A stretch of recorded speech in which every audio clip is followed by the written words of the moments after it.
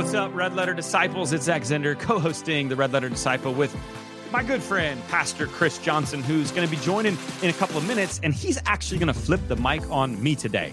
I want to tell you about our newest project. Hey, our podcast, our desire, our mission is to challenge you to be a greater disciple of Jesus, no matter where you are. We believe that when all of us step up to be the great disciples of Jesus, this world's really going to change. When we become a greater, truer, and honestly a fresher expression of who Jesus is, we're going to show them who Jesus really is, and Jesus changes lives. And so that's the goal of it. So Chris is going to be interviewing me. Over the past 2 years, my wife and I have read, researched, studied, written, edited, designed, and now produced and come out with our newest 40-day challenge called Serving Challenge. So we've been 2 years into this journey of just learning about how Jesus served us.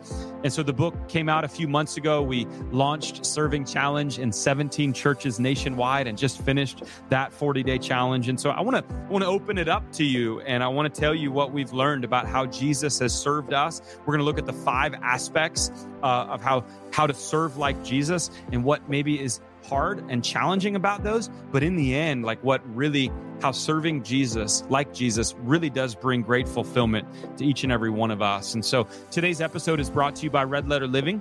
At Red Letter Living, we create resources that challenge you, everybody, to be a greater disciple of Jesus. And today's resource that we want to highlight, maybe you can guess it, is Serving Challenge. That's right. This 40-day challenge will get its readers out into the world serving Jesus like they never have before. And as we serve, as we said, we're going to find great fulfillment in this world. The challenge, it can be done as an individual, as a family, as a small group, or even as a whole church. And so everybody can find out more information about Serving Challenge at servingchallenge.com. It is available now on our website.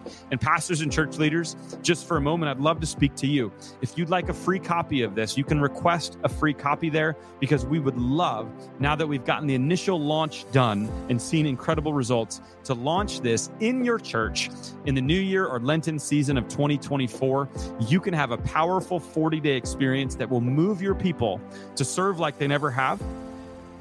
And the other thing that happens with these 40-day challenges is it'll grow your small groups.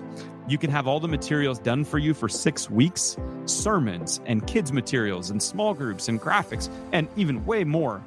And how cool that as you start 2024, you've got 6 weeks kind of done for you already. So anyway, you can find out more at servingchallenge.com. Before we get into the final episode of the season, we're taking a break for the Christmas and New Year holiday. And so I'd love to hear from you in that interim time. Who would you like us to have on the podcast on 2024? Who are you having great conversations with or learning a lot from that our audience can be blessed by? And also, if you would like to spread the word about what God is doing through Red Letter Disciple, we would be honored. And so is there an organization that we could partner with that would sponsor some of these podcasts? These are they're free to you, but they're not free to us. And so we'd love to get new partners and new sponsors, whether that's for an episode, a half season, or full season. We try to bring our best to you, and we'd love it if you could spread the word. And so if you've got ideas on any of those, guests for future seasons or potential sponsors for us at Red Letter Disciple, please email our team at hello@redletterchallenge.com. But we'd love to hear from you, our loyal listener. And last thing, the thing that every one of you can do, if you haven't already, is would you please give us a 5-star rating? And would you give us a review on whatever platform you listen to? That would mean the world to us. Those reviews and ratings, here's what they do. Not only do they encourage us, and hey, my love language is words of affirmation. I don't know if you knew that. So that means, I love reading through those. It's awesome to see what God is doing through these. But on a real practical level, those reviews and those ratings not only help us get new listeners, but it helps us show up on certain lists. And it really does spread the word so that hopefully future sponsors can see. It really does make a difference. And so would love for you to do that sometime. You can press pause right now and do it. You can do it after the episode. You can do it in the middle of the season, but don't not do it. That's the thing. So why don't you just do it now? That's better. But let's get to today's show. Let's do this.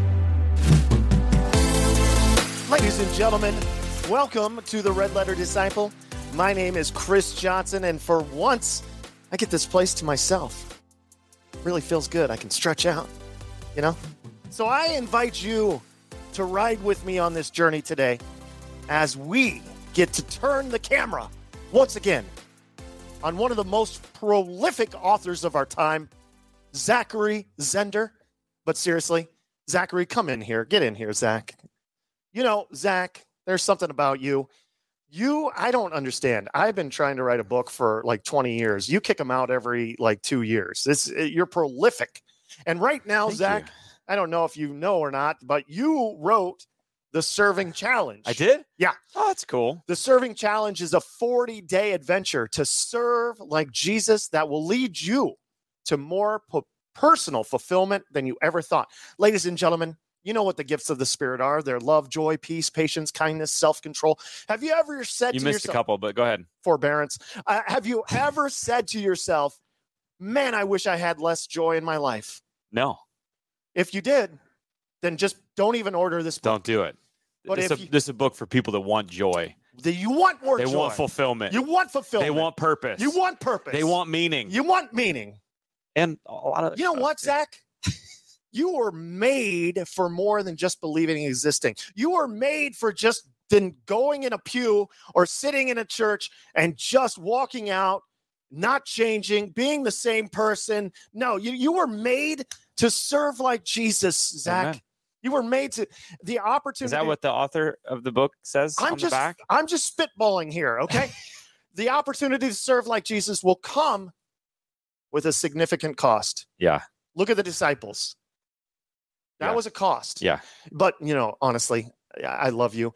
But here's the You're thing. one of only a few people that call me Zachary here and there. So, well, Mama Z probably. yeah, does. Mama Z. But here's the thing. Like back in the day when the disciples were following Jesus, right? Yeah. Like there was nothing in it for them. Mm-hmm. It was all risk. Mm-hmm. And they still followed. Right. So even today, there is risk to following Jesus. Yeah, like absolutely. You're not going to get beheaded. Probably not in America. Yeah. Right, in America. Good point. But it will mean that at times you're going to have to sacrifice. Yeah. It does mean you're going to fail at times. You're going to have to take a risk. Yeah. It's not all about just sitting in a chair and then leaving. Right. Consuming. It's not just about consuming. Right. Right? And so, despite all the cost, when you serve like Jesus, this is what you said in the back of the book, you will find true fulfillment, joy, happiness, and yes, ladies and gentlemen, great reward. Come on. So will you become a servant of Jesus? That's what we're asking. Will you follow the way of Jesus? Man, that is a good startup for, ladies and gentlemen, not just Zach, but his lovely wife, Allison, wrote the Serving Challenge for Kids. Yeah. We've got 2 books right here. Zach, let's talk about it. Come on. I'm excited. But seriously, dude, like I think I've said this before, and I joke with you all the time, but you are relentless. You are relentless. Like we get here, we film 5 episodes a day. We get home, you're typing. I'm upstairs, like just decompressing. The guy gets up at like 5 a.m, walks his dog, does stuff. He's working in his little office. Why are you so relentless about this stuff? Like, what is it about you that just you get up and you're like, okay, what? Yeah.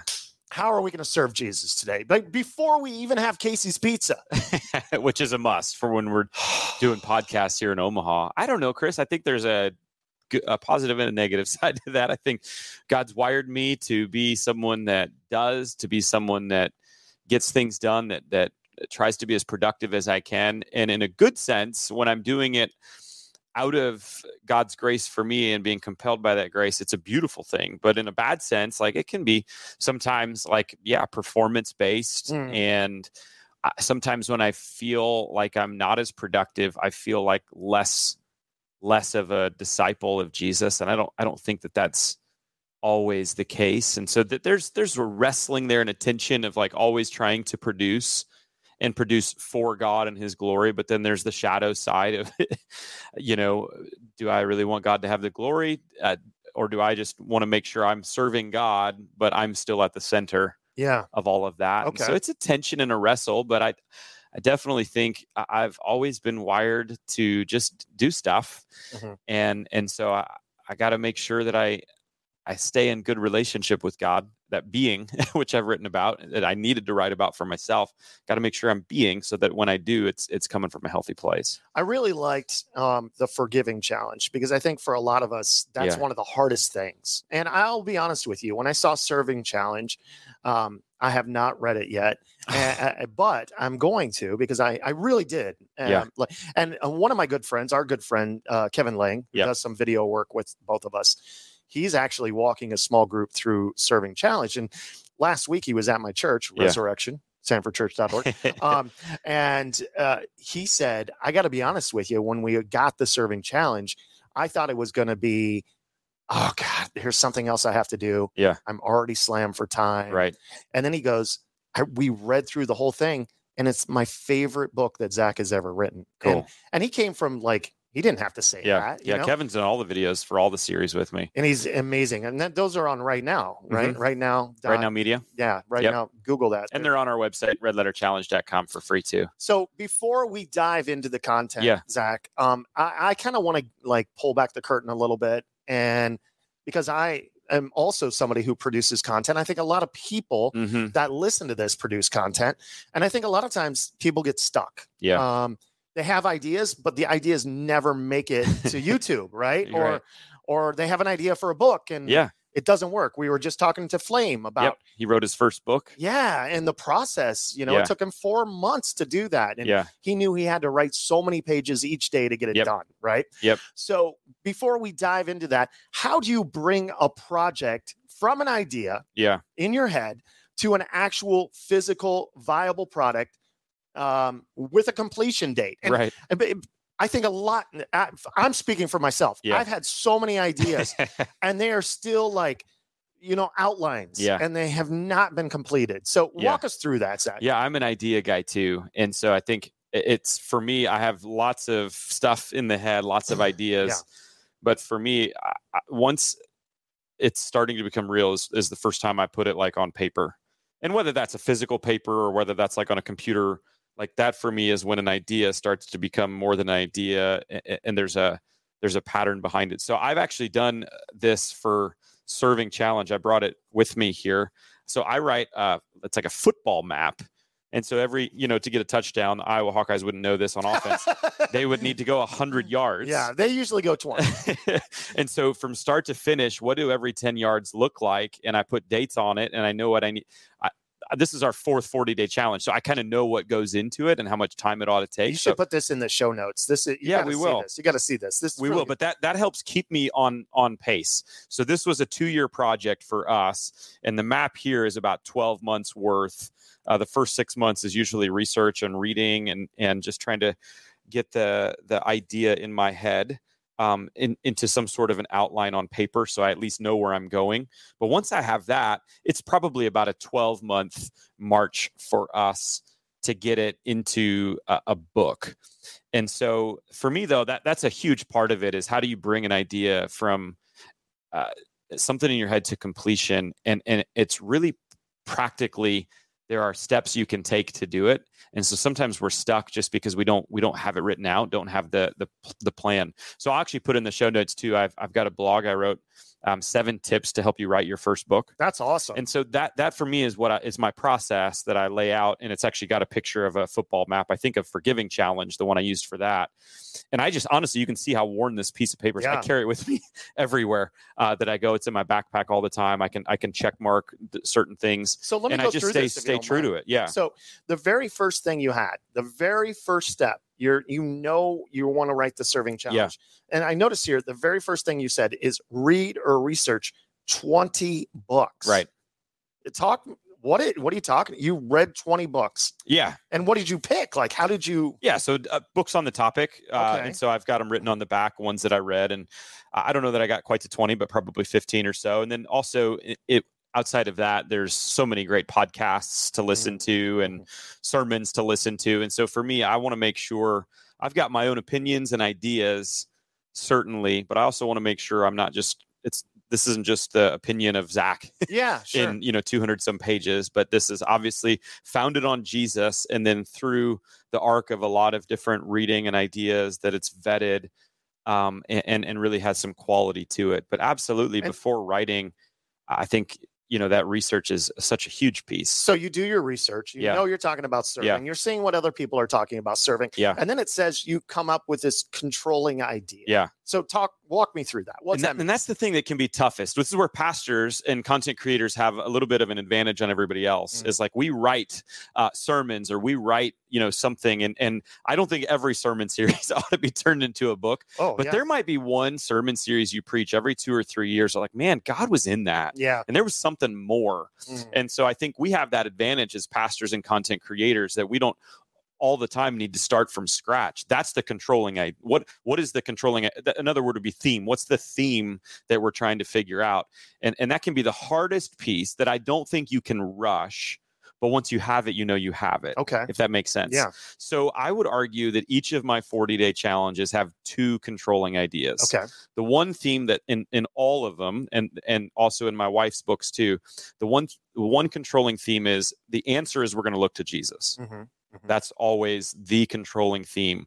But there's a second one that I want to get to in each one. And so for Red Letter Challenge, it's how do I follow Jesus? What are the 5 targets? For Being Challenge, it's how do I grow in my relationship with God? These are the 5 habits of Jesus. For Forgiving Challenge, it's how do I receive freedom? It's these 5 phases that we see in the life of Jesus, how he offers forgiveness. And so for Serving Challenge, that was the big thing that I struggled with for a while, if I'm real with you. The second controlling idea or theme took me a really long time. I knew I wanted to look to Jesus, but I didn't know where to find it exactly.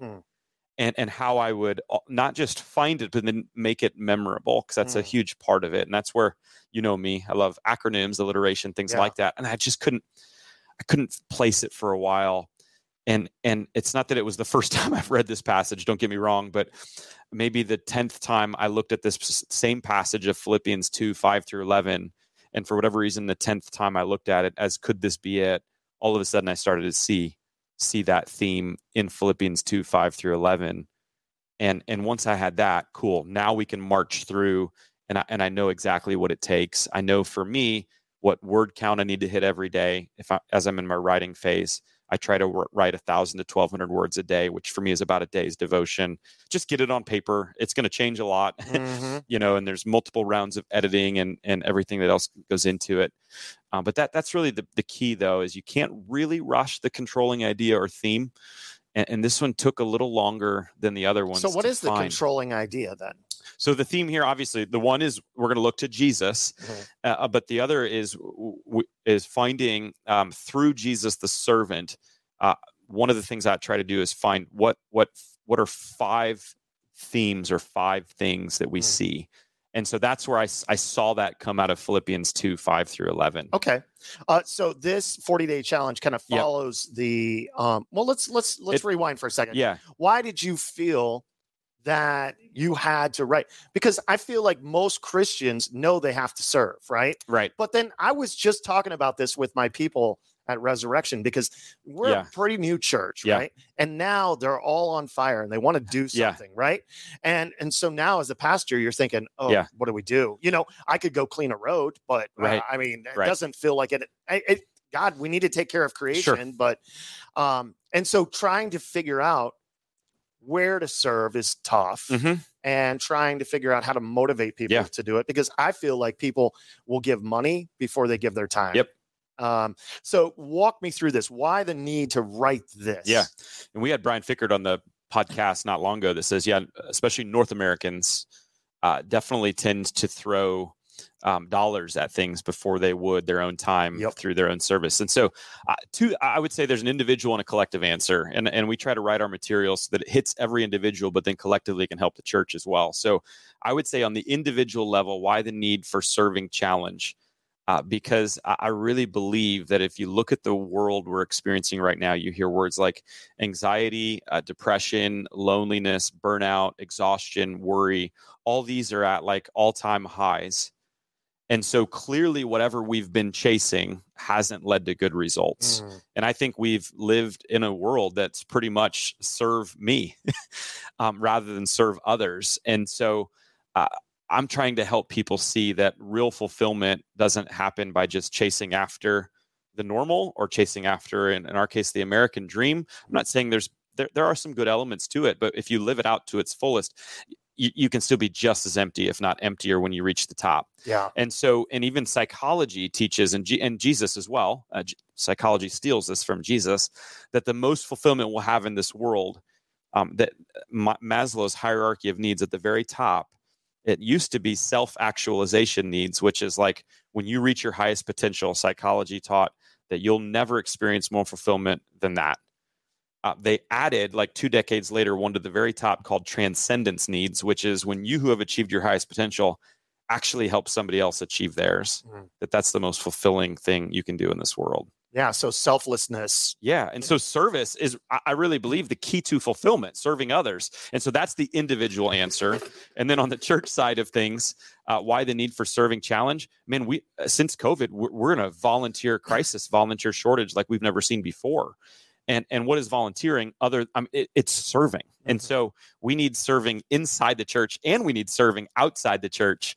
And so that's the collective need for it for pastors, is like, I want my church to be full of servants and volunteers because we're on an important mission. And so if we can help individuals see that they'll find fulfillment in this, and they get tethered to the church, which is God's mission, which is going to help the church, like, it's a win for everybody. And by the way, the community and those that are in need of help and service, they win too. And so it's a win for everybody when we serve. That's interesting, because you brought something up, and I've seen this sometimes. So we were in the habit, especially in my church, doing a lot of service, right? Yeah. And then it just stops at COVID, right? And then people started watching online, got out of the weekly service to the church, to other people.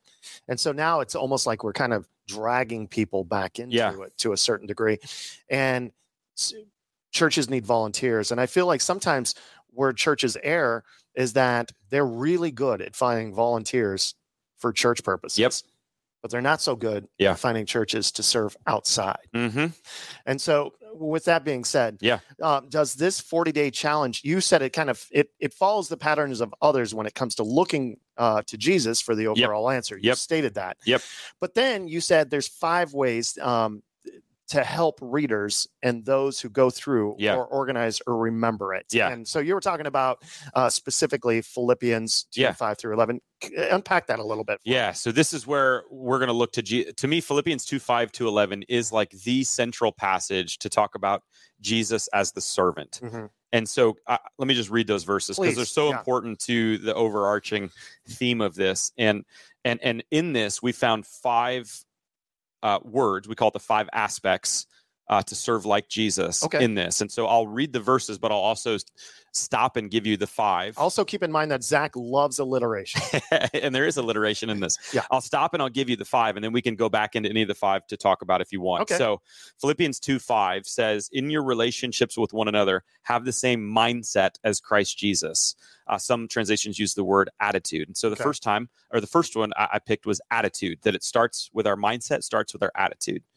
We see that in Christ. So verse 6, who being in very nature God, did not consider equality with God something to be used to his own advantage. Rather, he made himself nothing. And so what did he do? He made himself nothing. He came down into this world, and really the greatest rescue mission, which of course leads to the cross and the tomb, doesn't start if God doesn't make himself available. Right. So that's the second word, is he made himself available to us. If he's just hanging out in heaven, none of this happens. Right?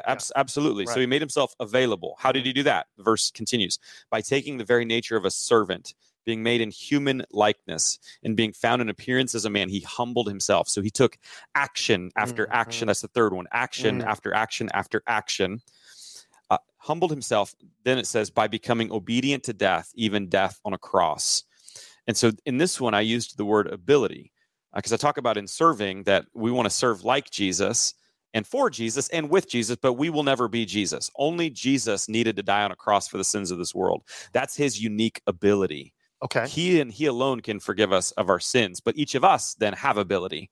So ability is the fourth word. And then everything flips. So we've got, if you look at the arc of Philippians 2:5, starts in the attitude, but then it's descending, descending, descending, descending. And then everything flips in verse 9.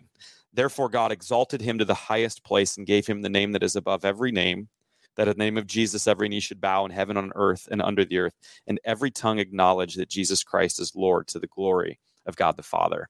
And so those 3 verses, I use the word ambition. This is the end, ambition. This is what obviously God through Jesus was striving for. And when we're doing it in a healthy way, that's our end. That's our ambition, that at the end, all of it would be about Jesus and he'd get all the glory. Okay. So after hearing that, attitude makes a lot of sense. Yeah. You got to, I mean, if you don't want to serve, if you drag your feet, you're not going to do it. Right. Availability, of course, and that's one of the things I talk about all the time. Our people are young families and they're always so busy, so availability is tough. Action, of course, that makes sense. But ability is one that strikes me a little bit. Like out of all the 5 that you say, ability is one where, okay, we're going to go rehab a kitchen. Sure. Right. Well, I don't know how to use power tools, so I'm out. You know, or that's interesting because you talked about like Jesus has the ability to do it, and so we look at him. But then also, is this more of like a gifted thing? Unpack the ability for me. Yeah, but I want to first go back to availability quick, because one of the things I say in the book is no matter what your ability, God will work more through the available than the able. So if we're never available, even we can be the most able person in the world, but if we're never available and in this hurried, frantic world we live in, like I think that's a lot of the problem. I think a lot of us, we have the right attitude or mindset or intent. We want to serve. We just don't have the time or the margin or or feel like we have the space. We even have the ambition. But I think a lot of times we just don't have this, like the literal physical margin and space. Which I think, by the way, is a lie based on how we use a lot of our time. I think it's a priority of time issue more than anything. So I do want to preface that availability, if we're never available, then it doesn't even matter if you find out how able you are. But here's the magic. And magic's not the right word. When the Spirit is completely working, we can't make God move, but we can make room for God and his Holy Spirit to move, is when we make ourselves available and are using the unique ability that God put inside of us. That's when I believe we can make the biggest difference in this world. So I want to so there was a few years ago, a big hurricane hit Florida, right? And our buddy passed away, Paul Hoyer, and we got together, a bunch of us. I had never chainsawed in my life, there's trees knocked down all over. So Paul's showing me how to chainsaw. And there's like 8 guys and we're all chainsawing these huge 100-year-old oak trees. And it's about 3:00 and it's a hot Florida summer. We are dogging it. And this lady from our church pulls up and she pulls out like sandwiches and lemonade and like completely boosts our spirit, right? She knew that she didn't have the ability because she's 80 years old to chainsaw. But she made herself available and basically allowed us, like that motivated us so much that we kept chainsawing. If she wouldn't have showed up, but she said, I'm available. I'm able to do this and I'm doing it. But it's funny because as soon as we put the call out, people are like, well, I can't do that. I can't do that. I can't do that. But this lady was like, I can't do that, but I can serve in another way. And that was beautiful. And I think it's not ever that we, shouldn't ever serve if it doesn't line up perfectly with our ability. Like I think there's sometimes we just do what God tells us to do and what's in front of us. But it absolutely, you asked earlier, does this come back to our gifting or how we're gifted? And the answer is yes. It's vitally important that each of us knows how each of us are gifted. And even in the church, we talk a lot about spiritual gifts. There's multiple verses in the New Testament, in 1 Corinthians 12 especially, that talk about the church as a body, and each of us has a part in that, and we need all of the parts in order for the body to work. But sadly, most people don't know how they're gifted. Right. And so is that part of this challenge? Yeah, actually we I don't even know if you know this, but we actually created our own spiritual gift test as a result of this. Is that online? You can go to spiritualgifts.me. You have that website? Yeah. Wow. Spiritualgifts.me. The .me is like, I thought it was, that's cool. But it's actually just because it's from the nation of Montenegro or something like that. That's Zach's home country. So I learned that. That's interesting. Yeah. But what I found is... Shout out to Montenegro. all our listeners there. Montenegro. But what I found out when I was looking at a lot of the spiritual, because I've done a lot of spiritual gift tests, but when I did like 5, 6, or 7 of them in a row online, and they're all asking the very same questions, and it hasn't been updated for 25 years. Yeah. Even though our world's changed a lot. So you found out that you have the gift of exorcism, and then you moved on. Yeah. So I kept some of the questions, tweaked some of them, but then also added some new ones that actually that would include like things like production and technology into this new spiritual gift test, so that hopefully we're matching a little bit more of the gifts that churches actually need. And so spiritual gifts doubt me, but that's a piece of it. Is we want people to know how they're gifted, because a church is meant not just for the pastor to do all the work. Agreed. But pastors primarily are there to equip the saints, to equip the people to do the work. Now, the pastor has got to do his own work in that as well, but he's there to equip. She's there to equip their congregation. And so we have to be able to do that, and we have to know how one another's gifted. Sure. Because any church, and a lot of churches are like this, and the percentages may be lower in the volunteer shortage, but it's typically about 20% of the people will do 80% of the work. Oh, yeah. Yeah. It's usually that way with giving. Either about 20% of the giving, 80% of the giving comes from 20% of the people. Yeah. And an 80-20 church is not what God intended. The perfect church is a church where everybody is using their gifts, because every gift is needed. A person doesn't have every gift, but every person has a gift. And so we need to help people discover their ability, again, so that they're using their availability with their ability and really giving God room to move. Again, not saying we never have to work outside of our gifts. I've been on, a hurricane disaster relief trip, and it's handy stuff, and that's not me. Right. And yet I figure out a place and a role there, and we have fun, and it's you're great. The great comforter, though. That's the thing. All right. So, Zach, you've been at this for, according to this football chart, right around 2 years. Yeah. And why did it take you so much longer than Flame? I'm just kidding. So what's one or two major things that you've learned that you otherwise may have missed if you didn't pause to write on a topic like this? Like, I'm sure when you came out of seminary, you didn't say to yourself, I am going to write a book on serving. I think when I look to Jesus, there's two things that I probably would have just, that I know about, but I would have just kept moving on, or not putting much thought into that. When I did put a lot of thought into it, I thought, man, that's even more powerful. And the first is that word availability. I just, out of all 5, I just was really struck that God would give up everything that he did to be available to save the world. But then also, and knowing what he had to go through. Yeah, and knowing what he had to go through. Yeah. But then also when I looked into the Gospels and into the stories, like how having the weight of the world literally on his shoulders, how amazing it was that he spent so much one-on-one time with people, that people weren't an interruption to him. And so I was just struck by the imagery of like Jesus. His longest recorded one-on-one conversation in the scripture is with a Samaritan woman by a well, which crossed so many cultural boundaries. Sure. I was struck that it looks as if Jesus had no other reason to go through Jericho than to befriend a chief tax collector named Zacchaeus. He was a wee little man. Yeah, one person, like out of his way. I was struck that as he's on his way to a life and death situation to heal and raise actually a 12-year-old girl from the dead, that he stopped when a woman that had been bleeding for 12 years touched the hem of his garment. He stopped everything to talk to this woman and not only physically heal her, but I make the case in the book that the deeper thing he did was he restored her value by spending time with her and by cleansing her, and just reversing everything. I was struck. This is the one that was the most fascinating, that while Jesus is literally hanging on the cross, breathing his last, if ever we would have give Jesus like a do not disturb moment and just do what you need to do to make it through this. I was struck that when someone who had previously been mocking him a few feet away, who was a thief and a criminal, cried out to him, that he gave him the time of day and had a conversation with him.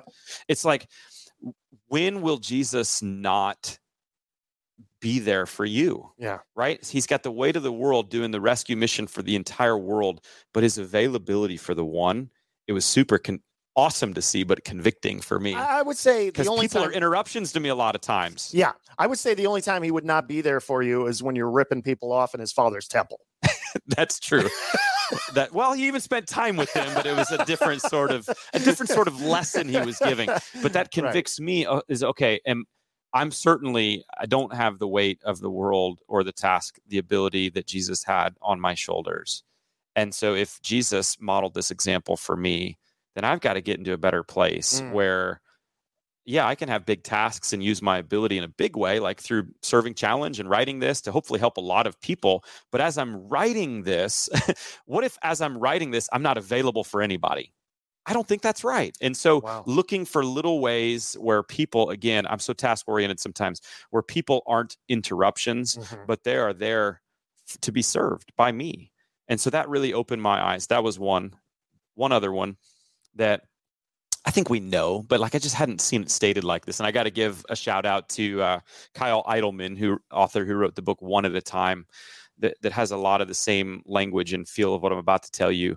But we suffer in a world with compassion fatigue because we get all this news coming at us from and it's I get it. I'm exhausted. So many people are giving up on the news because it's just bad news after bad news. And at the end of it all, what can we really do? Right. So it feels helpless. It feels hopeless. It feels like even if I do stuff, I'm not going to make a dent in it.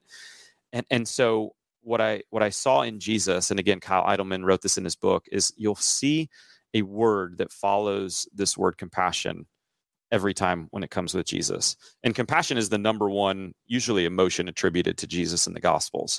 But it's the word and. That Jesus had compassion and blah, blah, blah. And he healed the sick. And he fed the thousands. And he restored the sight. And so it showed me that true compassion isn't just feeling sorry for you. I feel sorry that you're an Iowa fan. But I need to do something. Right. What are you going to do? Give me season tickets? Yeah, exactly. Well, but no, that would make you go further into your depression. But so the real test of compassion is in the and. Feeling sorry is not actually being compassionate. Sending me a text after a big loss.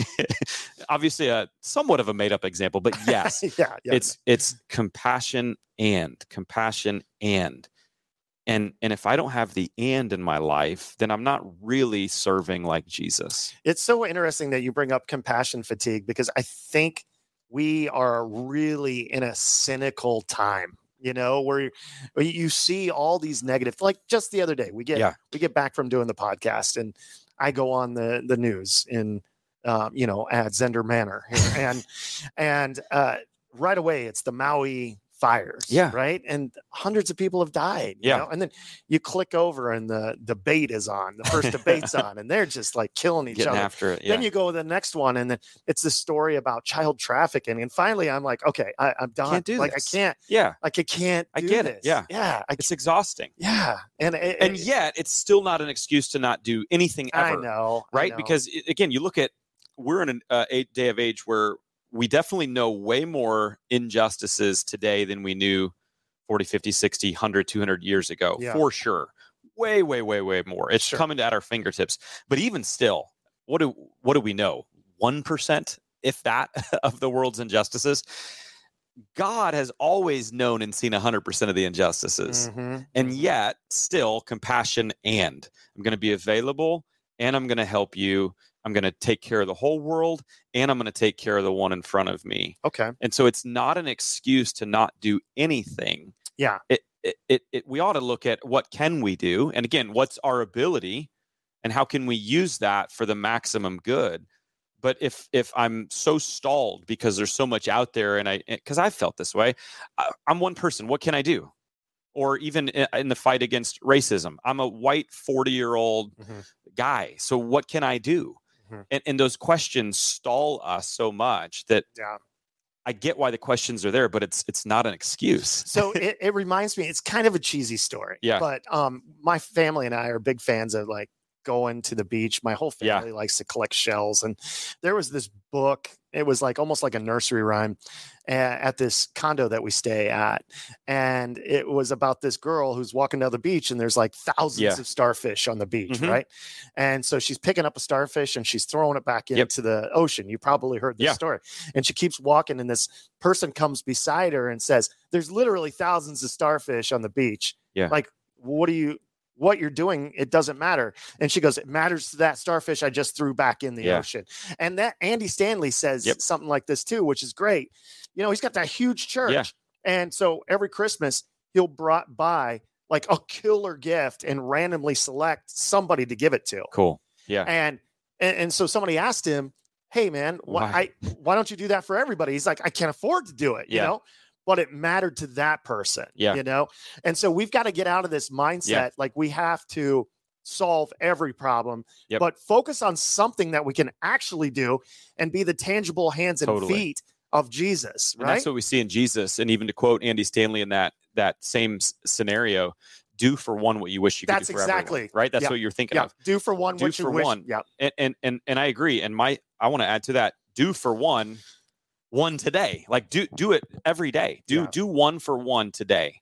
So what can you do for one person today that's planned? Plan it. Don't not plan it. And then of course be available and look for those moments and times where there may be something that pops up that you hadn't planned. But hey, because your mindset and your lens is looking now to help somebody, I can do that now. Yeah. And we see that in the life of Jesus, is that he continually did stuff for the one. And when you do enough stuff for the one, it ends up actually making a big deal in the end. If all of us were to do this, right?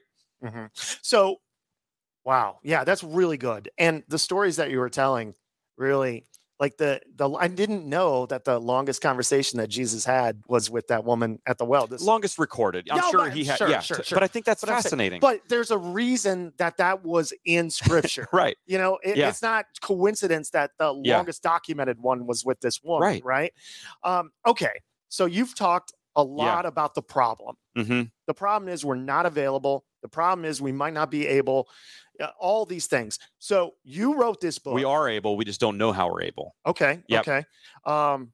So what do you hope happens through this 2-year process of building these 2 books? What is the end goal? Yeah. And I'd probably go back to what I said at the beginning of like, why did I write it in the first place?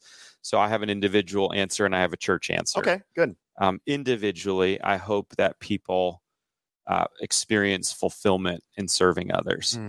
They don't see it as just another thing that they have to do. Yeah, because what we find is it's incredibly rewarding, incredibly fulfilling, and usually purpose and meaning are just so wrapped up in it.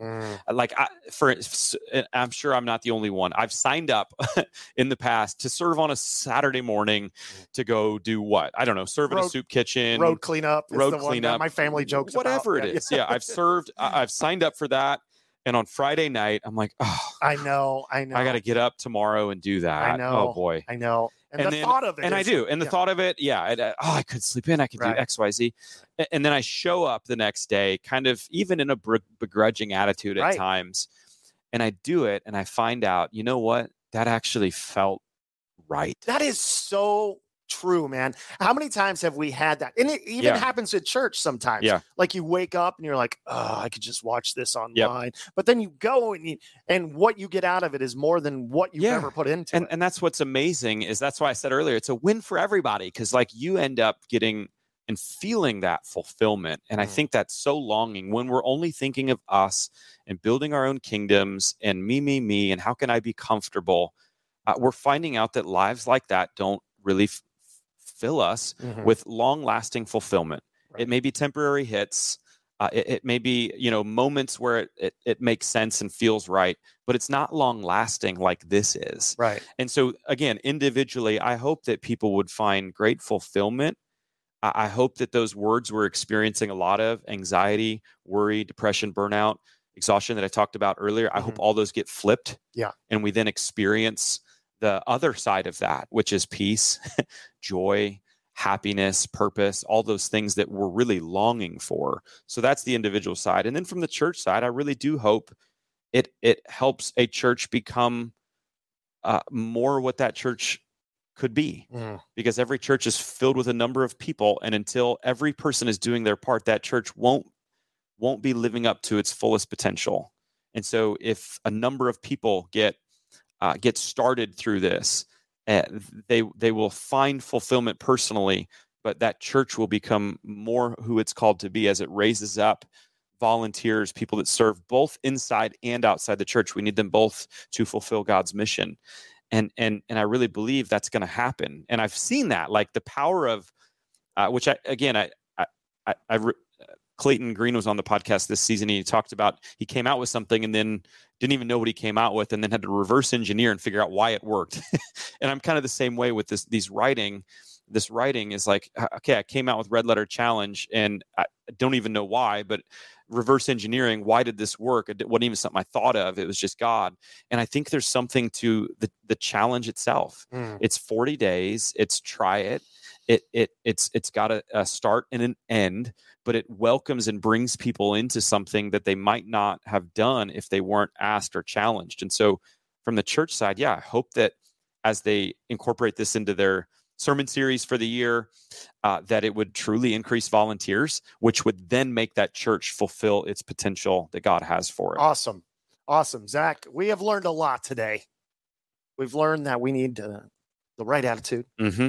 We need to be available. Now, we're all able in certain ways. Yeah. Maybe we're the person that we still know how a lot of us how. God's maybe we're the person that brings the lemonade. Maybe we're the cheerleader. So I don't know if you know this or not. I don't know how many episodes you've heard of our podcast, but at the end, we ask all of our guests to challenge our listeners. If there's one thing that they could do practically this week to challenge themselves to be greater disciples, Zach, what would you challenge our people to do? Yeah. All right. I didn't talk about this yet in the episode, but I want to talk about it now. And so let me preface it before I give you the challenge. The one piece, as I looked at how Jesus served, that I think is going to be the most challenging for all of us is Jesus served, and nearly every time it cost him, he lost. So we have to be, this would be my challenge, intentionally lose, which is super hard for me to say, for the sake that somebody else wins. That is really tough because you are the most competitive person. I was playing his son last night in ping pong, and young Zehnder as just as competitive. Like, I beat him 21-19 in ping pong. He's like, let's go again. And Zach's like, you got to go to bed, buddy. You got to go to bed. But I think, and that's part of what I looked at with Jesus, is if we're going to always look to Jesus as the model and example, which we ought to do, let's pick up on some things that he did. And we find, and again, I think this is going to be the most challenging, is that to truly be a servant means you're going to sacrifice.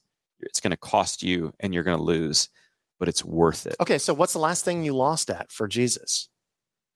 Oh, boy. I really threw that at you. Put me on the spot. No, but you're challenging them to do it, so you must have at some point. Absolutely. Right? And I don't know if this is the last thing, but it's the first thing that comes to mind off the cuff. But projects like, and this isn't, projects like this cost a lot of money. Yes, they do. To produce. And it may or may not come back. Right.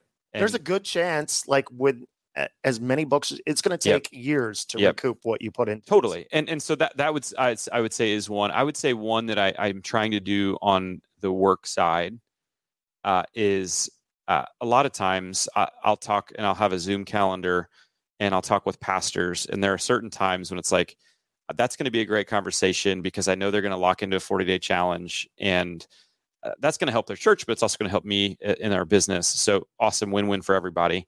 But there are other times where there are conversations I have with people that I'm not going to get anything out of it.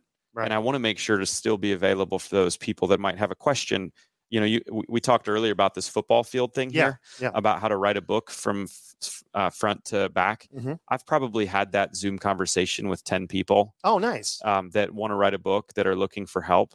Mm-hmm. And I have it with them for a half hour. Right. I got a half hour. I can talk. Well, it's not like you're charging them a consultation fee. No, none. No, and so like little things like that. So from a career side, like I always want to be available for pastors and church leaders to help them. Will you help me write my first?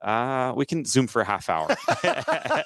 And I don't know. Again, I don't know how scalable that is, and maybe at some point. But again, do for one what you wish you could do for everyone. I love it. So what should they do, Zach? If they I'm doing more dishes at home too, by the way. I saw that. This guy is like, his hands are all wrinkly. I don't like doing that. But. Hey, Zach, what should they do if they want to take this challenge? Yeah, go to servingchallenge.com. So this is this resource is already available. We are going to be jumping into a new year here very soon, 2024. And so a lot of churches, they want to lock into a 40-day challenge in the new year or the Lenten season. Two really great time periods to launch a 40-day challenge. And what if in 2024 you could start by unleashing a number of volunteers in your church that you've never seen before, and at the same time have a book for the individuals and small groups for the small group leaders and kids materials and sermons prepared. We try to make it as turnkey as possible. It's awesome. Servingchallenge.com. And if there's a pastor or church leader that wants a free copy of Serving Challenge, I'll drive it over to your house. Happy to send you one. We'll put the link in the show notes, and maybe Chris Johnson will drive it to your house. If you're in the Central Florida area, I'll drive it over to your house. All right. Zachary Zehnder, you've really done it all. Wow. This is a segment in the show where we like to hand it over to Chris Johnson, and we get a little nervous. Hey, thanks, Chris. Is that what I say usually? Is that how I sound? Yes. Okay, hey, all right. Over to you, Chris. You've really done it all, Zach. You have. You're a father. You the Gwyneth Mertens award winner. What was that? Guido Merkins award winner. You led the. Nobody knows. This is the most worthless information ever. Google it. Guido Merkins. All right. He won that award. It's incredible. Did you get a trophy or something? I did, actually. All right, cool. You led the once every 4 years youth gathering in front of thousands of people.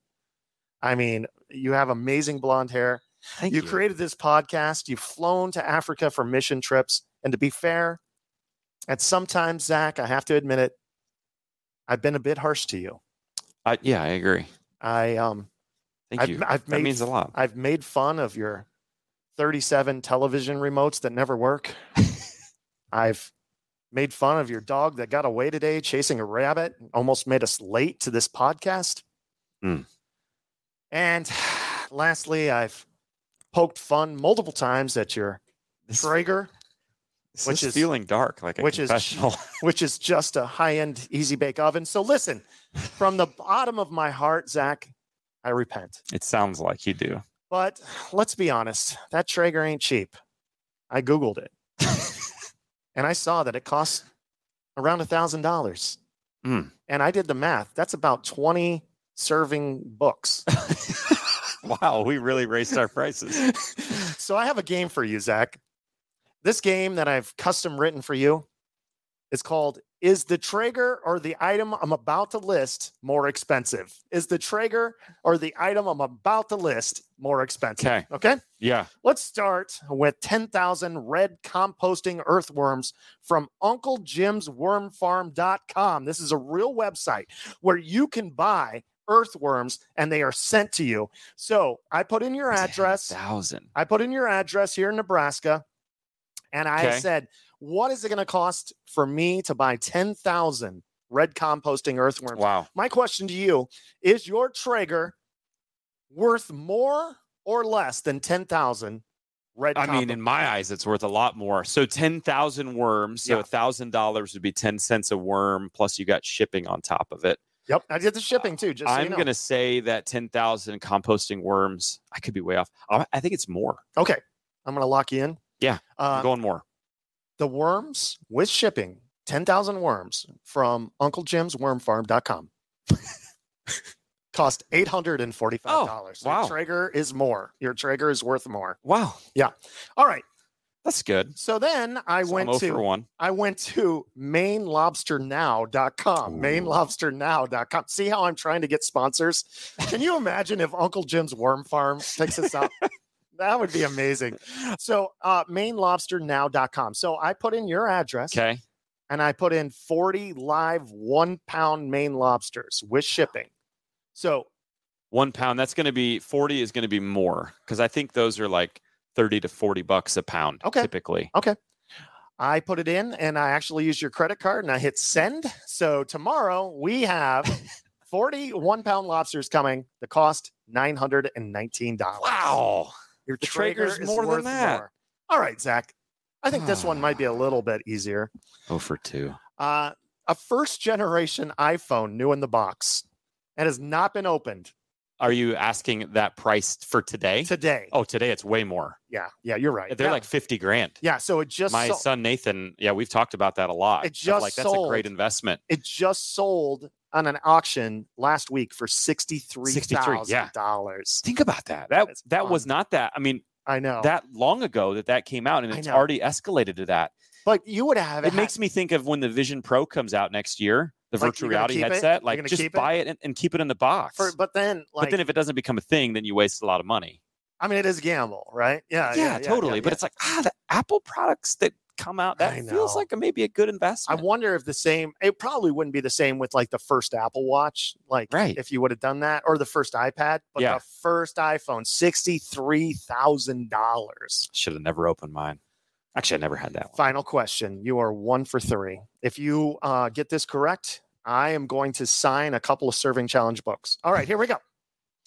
The cheapest season ticket for Alabama football for this year. The cheapest. Per game or like the whole season? No, you bought the whole season. The whole season? The whole season. The cheapest? What is worth more? The cheapest season ticket in the nosebleed area for Alabama or your Traeger? Okay.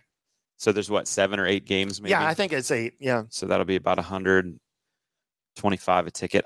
I would say Alabama football is pretty doggone rock solid. I think those prices are high. So I'm going to. What would you guess? What would you guess? Cheapest season ticket for Alabama? 200? No, but I'm saying for the season. Oh, that would be what? $1,600? $1,600 on the dime. Really? Yep.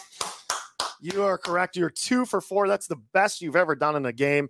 I'm going to 50%. I intentionally lost so that you would win. If this was high school, you'd still fail. All right, guys. Thanks for joining us for the Red Letter Disciple. Thank you, Zach, for spending some time with us today.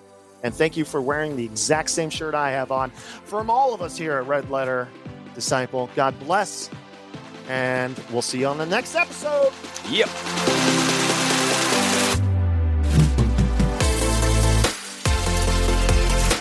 Well, I'm sure I'm hopeful at least you could tell from the interview, it's been so fun to study servant Jesus. I always love studying about Jesus, but when I can hone in on something for the better part of 2 years, you just start seeing things that otherwise you wouldn't have seen. And so it's been so amazing. And I've been more motivated than ever to serve like Jesus. And I know I don't always do it perfectly, but man, the more I look at him and how he served me, I'm grateful. And I want to serve him with the rest of my life. And so, hey, if you want to connect with me, this resource, our podcast, check out the show notes, redletterpodcast.com. You'll see the links there for the materials we talked about, Serving Challenge and Serving Challenge Kids. You can just click on redletterpodcast.com and the latest episode with me, and all of that's there. It's been such a great season. Really amazing episodes. We spent in season 5 4 weeks talking about Gen Z and how to disciple them. We welcomed our first returning guest, Flame, onto the show with his new book, Extra Nose. We learned about how video games might actually be an opportunity for us to grow disciples, and even how barbecue and church to go together, as well as so much more. So I'd love to know, what was your favorite episode? You can let us know on Apple Podcasts or Spotify in the review section. Just let us know. If you think it's worthy, give us 5 stars and let us know which episode really spoke to you. And that way, when we come back for season 6, we're going to pick right back up where we left off and show up on your feed if you subscribe and you follow. So make sure you're doing those things. Speaking of season 6, it's coming. It's coming, but it'll be a little bit. We're going to get through Christmas and the New Year season, and then we'll record 10 to 12 new episodes that are likely going to be hitting in late January or early February of next year. So let me be one of the first to tell you, if you're listening in real time, Merry Christmas, Happy New Year, and we'll see you in 2024. God bless you.